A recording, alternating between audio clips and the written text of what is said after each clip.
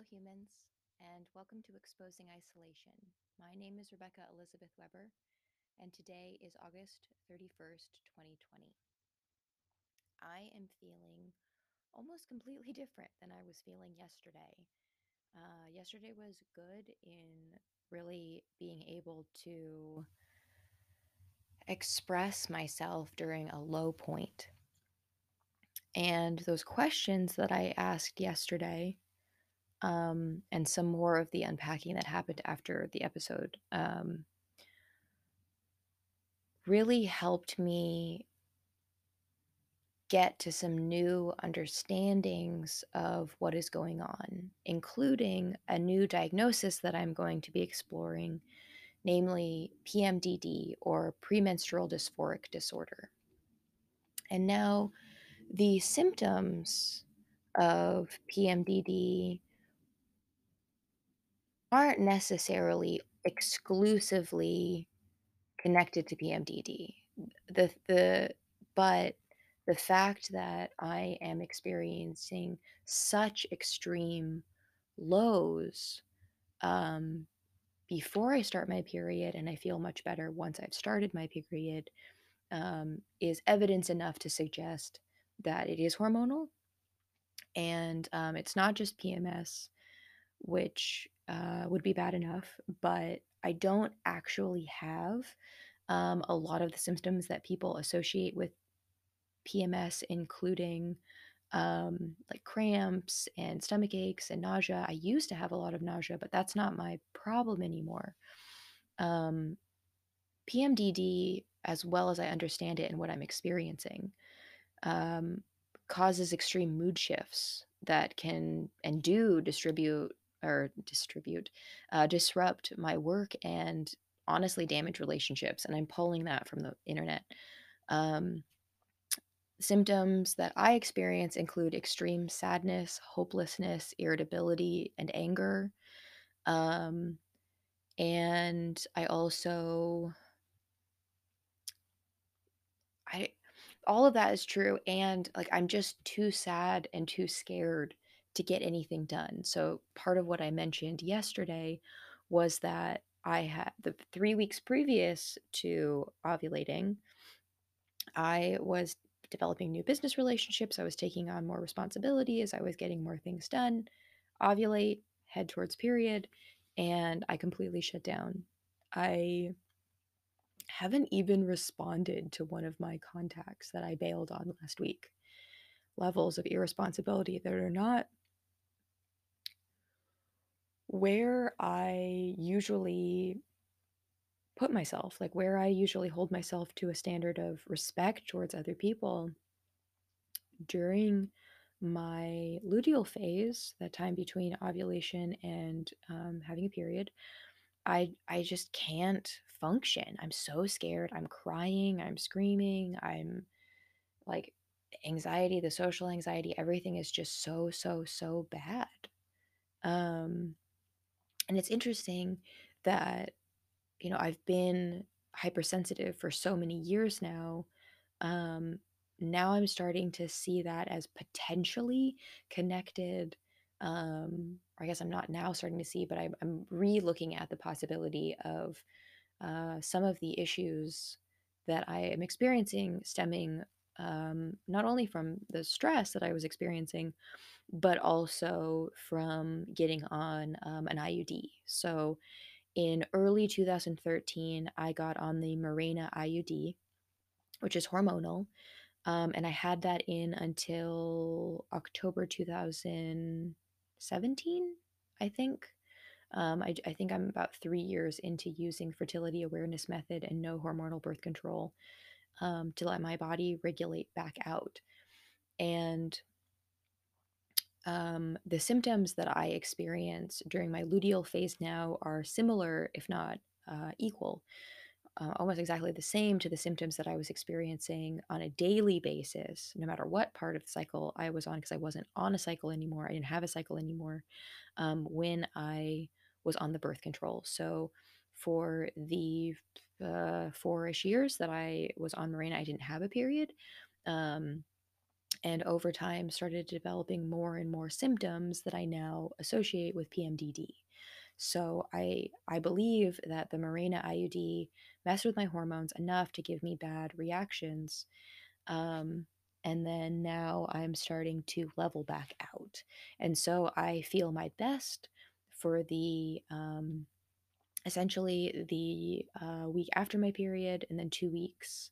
So I have a period for a week, 2 weeks of follicular phase, and then less than 2 weeks of luteal phase. And during the time after my period and before I ovulate, I feel my absolute best.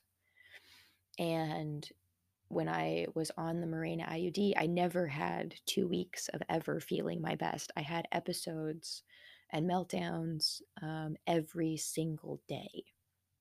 So I'm just trying to unpack some of this and understand what it is that I am going to be able to do next. I started taking Vitex Chase Tree Berry this morning, 500 milligrams a day, to start balancing out my hormones from that direction. I will be doing 5-HTP to increase my serotonin levels, as I have not ever responded well to SSRIs, selective serotonin reuptake inhibitors. Those don't work for me. So I'm going to be doing the natural way of increasing my serotonin. Um, so I am going to be increasing my progesterone with Vitex. I am going to be decreasing my estrogen through exercise and a variety of other things that I'm still researching. I'm going to be upping my serotonin with 5-HTP, and then I'm going to also be doing some work to support my adrenals, including taking a supplement that I can't remember the name of right now, and breath work. So throughout all of this, I'm going to be doing a lot more breath work, meditating, um, and I'm also going to be lessening my stress by not working to turn a profit while I am exclusively working on my health right now. So I will most likely continue doing exposing isolation episodes as a way for me to have an unedited, uninterrupted way for me to speak for, somewhere around 10 minutes, maybe every day. I'm not planning on a schedule. Um, but in general, like, I deleted Twitter and Facebook from my phone. I turned notifications off of my email. I'm working on a paper to-do list. There's just a lot of changes that are happening right now that I'm really excited about.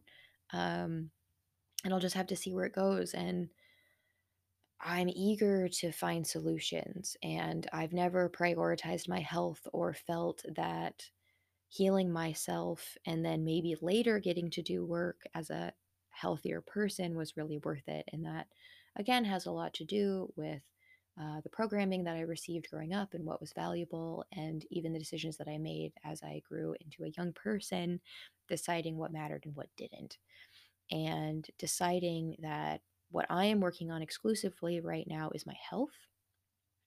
Is very new for me, but I'm excited to see how it all goes. And yeah, I'm actually feeling optimistic today. I reorganized my phone so that my homepage is just all of my health and meditation and breath work apps, um, and Pandora for some dance parties. And yeah, like I said, I just deleted things off of my phone and deleted things off my tabs, and I'm just de-incentivizing and unprioritizing and making it more difficult to go to the activities that I don't find myself feeling good when I do them, and the opposite, incentivizing all the things that feel good when I do it. I still have some fears around being lonely, and also not working to try and have external value for what it is that I'm doing, hence, even recording this podcast. But I'm getting closer. And like I mentioned a second ago, the idea of getting as healthy as I can manage and then trying to work on projects is just not something that I've ever considered because I've never been healthy and I was still doing projects or still being held responsible or still being asked to do things or still, needing to step up all the time. And so I don't yet have a relationship or any experience with stopping everything else and just working on my health. So that's what I'm trying to do right now. And I'm sure a lot more will change, and I'll keep changing my mind and making other decisions. Other than that, I am continuing to work on seeing if Thomas and I might be able to purchase a place to live by the end of the year. It will be small, and that is probably good.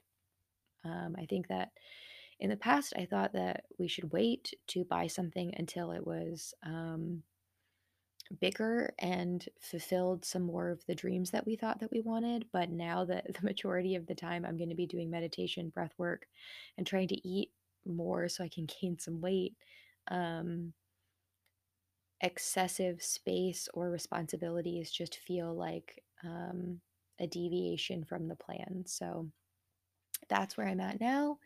And thank you so much. And I'll catch you on the next one. Bye.